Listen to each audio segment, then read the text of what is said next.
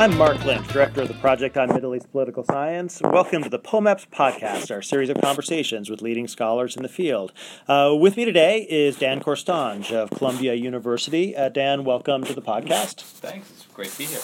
So, your work has always been characterized by these really creative ways of getting at these questions about attitudes and coming up with really interesting indicators and ways of getting at questions which we can't normally answer. So what are you working on right now? And let's talk about that. Okay, so a lot of what I've been doing recently has been working actually with ordinary people, ordinary Syrian refugees, at this point largely in Lebanon, largely trying to understand their experiences with the Civil War and understanding their experiences now that they've taken refuge from it in another place. And so it's an interesting thing to have to do because we are really at ground zero in what we actually know about this society, what we know about just the ordinary people that live in it. It used to be the case that we would refer to Syria somewhat grandiosely as a kingdom of silence. And we're in a situation now where that's actually no longer the case. People would talk about breaking the barrier of fear through the uprising, and so we have now a flood of people who actually want to talk about their experiences because they just never had an opportunity to do it before. There was a lot of great research about Syrian society from the prior decades, but it was so difficult to get access to people and to get them to feel comfortable to talk about their experiences that we were just limited in what we could actually understand about this. So the interesting thing for me especially is just getting access to really normal people who have lived through a really awful experience and try to understand how they've been processing it, how they've been understanding it, and give them an opportunity to talk in a way that they haven't really been able to do before. So what kinds of questions are you asking, and what are you doing with the information that you're collecting? Right. So so this first go at it basically was an attempt to get a pretty representative sample of Syrians who've managed to make their way into Lebanon. So they, as it turns out, look a lot like Syrians elsewhere as best as we can tell. They're not the same sorts of people necessarily who went to Turkey. They're not the same sorts of people who've managed to find their way up to Germany. But they do give us a good start as to understanding what is this experience that they've gone through. So some of it is just basic information we want to know about them, like their family backgrounds, the things like, how well educated are you, how interested in politics are you. A lot of the things that we now at least have a sense of in other Arab societies because of some really great sources like the Arab Barometer Project that we just were never going to get in Syria previously because it was such a closed society. So we can get some of the basic information on that. We can understand, how religious are people, how important do they think it is to have religion play a role in political life, and so we can get some of the background information on that. So some of it is that, some of it is trying to understand their experience in the Civil War in the context of this fighting that's going on, this conflict. Why do you think people are doing it, right? There are lots of stories about it being some horrible sectarian war, and it's something about Sunnis and Alawis fighting each other, and some people would talk about it and have stuck to the guns and said this really is democracy versus dictatorship. And you can think of a lot of different stories we tell ourselves about why there's a war going on. And it doesn't seem to be the case that any of them are the true story, or there's not like a one story that everyone has suddenly agreed upon.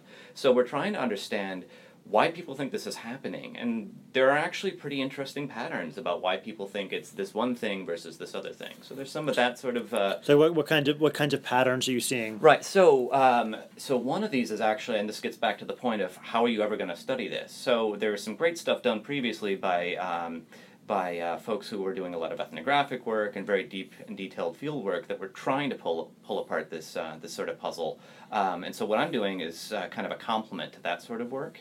So this is actually based on what's sometimes referred to in the technical jargon as a framing experiment. So what we will end up doing is we're talking to regular people, and we will randomize how we phrase the question to people. And so in some senses, we're framing this particular conflict in slightly different ways. So, for example, we'll say something like, Syrians will talk about this civil war in a lot of different ways. Or Syrians will talk about this conflict in a lot of different ways. For example, some will say it's about democracy versus dictatorship. Or, for example, some will say it's about Sunnis and Alawis fighting. Or some will say it's about foreign forces fighting it out on Syrian territory. And so we'll cue them with some of the different narratives that are out there. And so sometimes we'll cue them with one, sometimes we'll cue them with another, sometimes we'll give them a couple of different narratives to think about at the same time. And the idea behind this is that people are aware that these are the sorts of arguments that are out there. And it's not necessarily clear that they only agree with one or that they believe any of them. But what we end up doing is we start them thinking about this particular narrative. And as a result of that, we find out subsequently when we say, do you think people are fighting because of sectarian differences? Do you think people are fighting because it's about corruption? Do you think people are fighting because they're worried about minority rights? We can actually get a sense of whether or not one narrative versus another makes people think, yeah, it's about dictatorship, or yes, it certainly must be about sectarianism. And so it turns out to be really interesting because, I mean, people will talk about this war over and over again because they're stuck in exile, basically, and they don't really have much to do.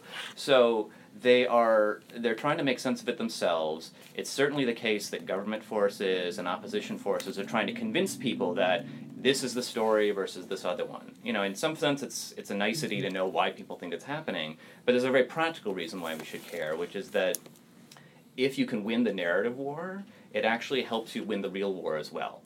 Right? If you can convince people that your side of the story is the correct one, if you can get people sympathetic to your views, there's a better chance you'll be able to mobilize supporters. There's a better chance you'll be able to bring in material support from outside powers or to mobilize it amongst Syrians themselves. So it's not terribly surprising that both the government and the opposition would be super keen on getting people to believe that this thing that actually, if we frame it this way, it makes us look good, and we get people on our side. So there's a real reason why they would want to do it. And so what we're trying to figure out is, does this work? And which of these narratives really resonate with people? Do you have anything built into the experiment or built into the study to be able to separate out the framing effects versus more basic demographics? So this is actually the really interesting thing. So because it's an experiment, this is actually really nice because it allows us to say, look, we randomized it amongst these people. So we can tell you, because of the randomization, that, look, when we tell people it's this sectarian thing, when we tell people it's this democracy thing, we can subsequently tell you, like, look, they reacted to that. You know, we know all this other stuff will probably influence whether they think it's sectarianism or whether they think it's democracy. And that's actually part of the interest. That's one of the interesting parts of the story. But we're actually able to isolate this idea that, look, there are narratives out there, and these narratives do or do not affect people in how they think about the war itself. So one of the interesting things, spoiler alert on this particular project, we can move government folks, but we can't seem to move opposition folks, which is really interesting. What seems to be coming out of this is that when we pitch a story to them about sectarian conflict, it actually seems to be the case that it mobilizes government folks.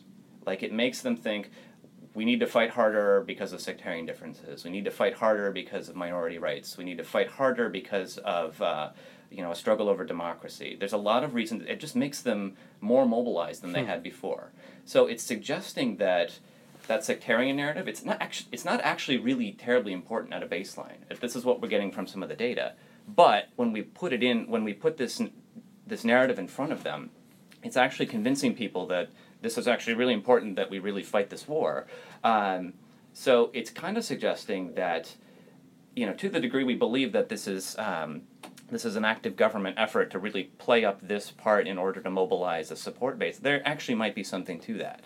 That's right? Interesting. Wendy Perlman, in some of the work she's done, she's identified what she calls like collective narratives, where she hears the same story over and over again from different people, different times, different places, and suggesting that there's been this kind of collective myth making and internalization of a particular narrative about what happened. Are you seeing that sort of thing in your interviews in Lebanon? And is that what's making people resistant to alternative cues? So this is actually one of the really interesting things. So Wendy's work is actually a really great example of something that I'm trying to complement, because she did wonderful work in ferreting out these narratives that were coming up over and over again. And it's been wonderfully helpful for me to read that, and it's helped me make this survey research a lot smarter than it otherwise would have been.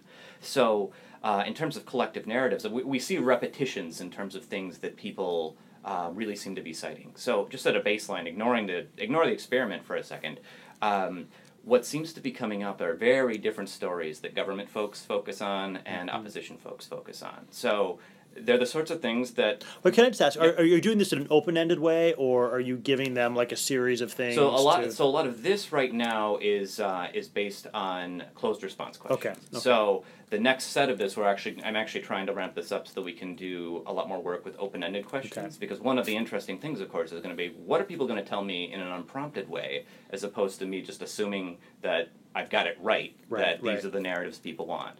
But what we can tell you at this point is that the narratives actually really do seem to follow from what the government and the opposition are pushing. And so it seems to be the case that their support bases, or at least the people that claim to support them, they seem to be listening, or at least they seem to be buying into these stories. So opposition folks really push hard on the democracy and dictatorship narrative.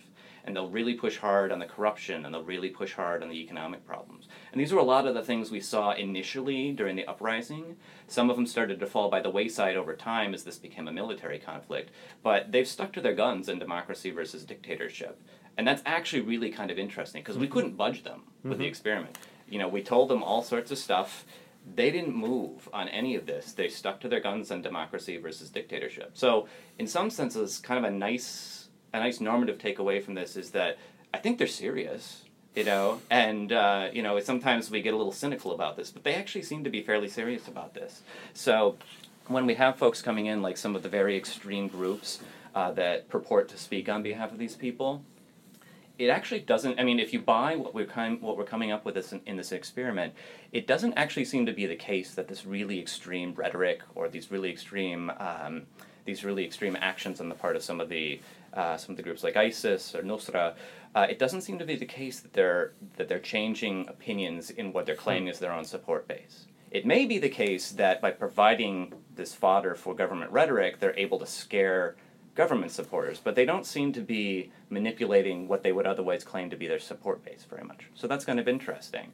So we've got the opposition folks doing more or less what we saw them doing at the beginning. We have the government folks actually really buying, it appears at any rate, to be buying into the government line on this. So they really stress things like terrorism. They really stress things like foreign meddling into their own affairs. They don't talk at all really about democracy and dictatorship. They don't talk about economic problems. So they seem to be buying into the master narrative that the Assad regime has been spinning to supporters within Syria and outside of it as well. So, you know, we'd like to think that people are not super easy to manipulate, and I'm not sure they're necessarily being manipulated, but they're certainly following along with some of the main stories that are out there.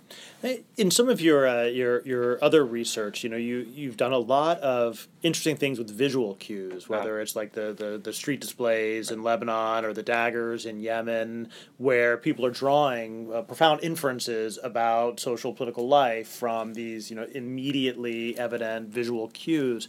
Do you see anything like that with Assyrians that you're talking to, where they seem to be picking up on these kinds of things in ways that are predictable or for that matter, unpredictable? You know, so we haven't actually done much with that yet. So I have to imagine that we will, in part because, I mean, this is an existential crisis for a lot of people. It's completely destroyed their lives at home. They are picking up the pieces elsewhere. Sometimes they haven't even been able to pick up the pieces. But it's not the case that they've managed to get across the border and they can shut off what's happening in the Civil War. So there's a lot of iconography about the Civil War. I mean, there'll be lots of pieces, lots of journalistic articles that will describe things like revolutionary iconography that's popping up in some of the refugee camps or some of the informal camps. It's certainly been the case that the government itself has tried very hard to mobilize Syrians in Lebanon or elsewhere for some of the like the parliamentary elections that have occurred a couple times now, or the presidential elections. So some of the extreme forms of iconography that people like Lisa Wedeen had been documenting in the past have shown up again outside of the country. So there will be the massive portraits of the president and a lot of the over the top sycophantic rhetoric. And so this isn't accidental. And it's not the case that these are just foolish people who are parroting it. There's actually a rhyme and a reason to it, and we haven't gotten into this part of the research yet. But there's certainly going to be some aspect of a visual component to this, and there's certainly going to be some aspect of a performative aspect where people are attempting to demonstrate possibly to each other, possibly to what they suspect are going to be government minders that. We're reliable people. We're not, we're not pro-revolution. At this point, it's hard to say that people are necessarily pro-government. It does seem to be the case that people are anti-revolution more than pro-government. But, we're not trying to rock the boat like these other folks are. We want some semblance of normalcy again. We don't necessarily know what it's going to look like. But by default, the guy who's sitting there in Damascus right now is much closer to normal than what we think is going to happen if some of the guys on the other side happen to win this thing. So that's totally an open question, and it'll be wonderful to look into it, because there's a whole lot more there than we can actually tell right now. Because again, we have had so little access to this society for such a long time that we're still starting from the very beginning for a lot of this stuff. All right. Well, thanks. Dan Korstange, Columbia University. Fascinating research. Thanks for joining us. Thanks. It's been wonderful.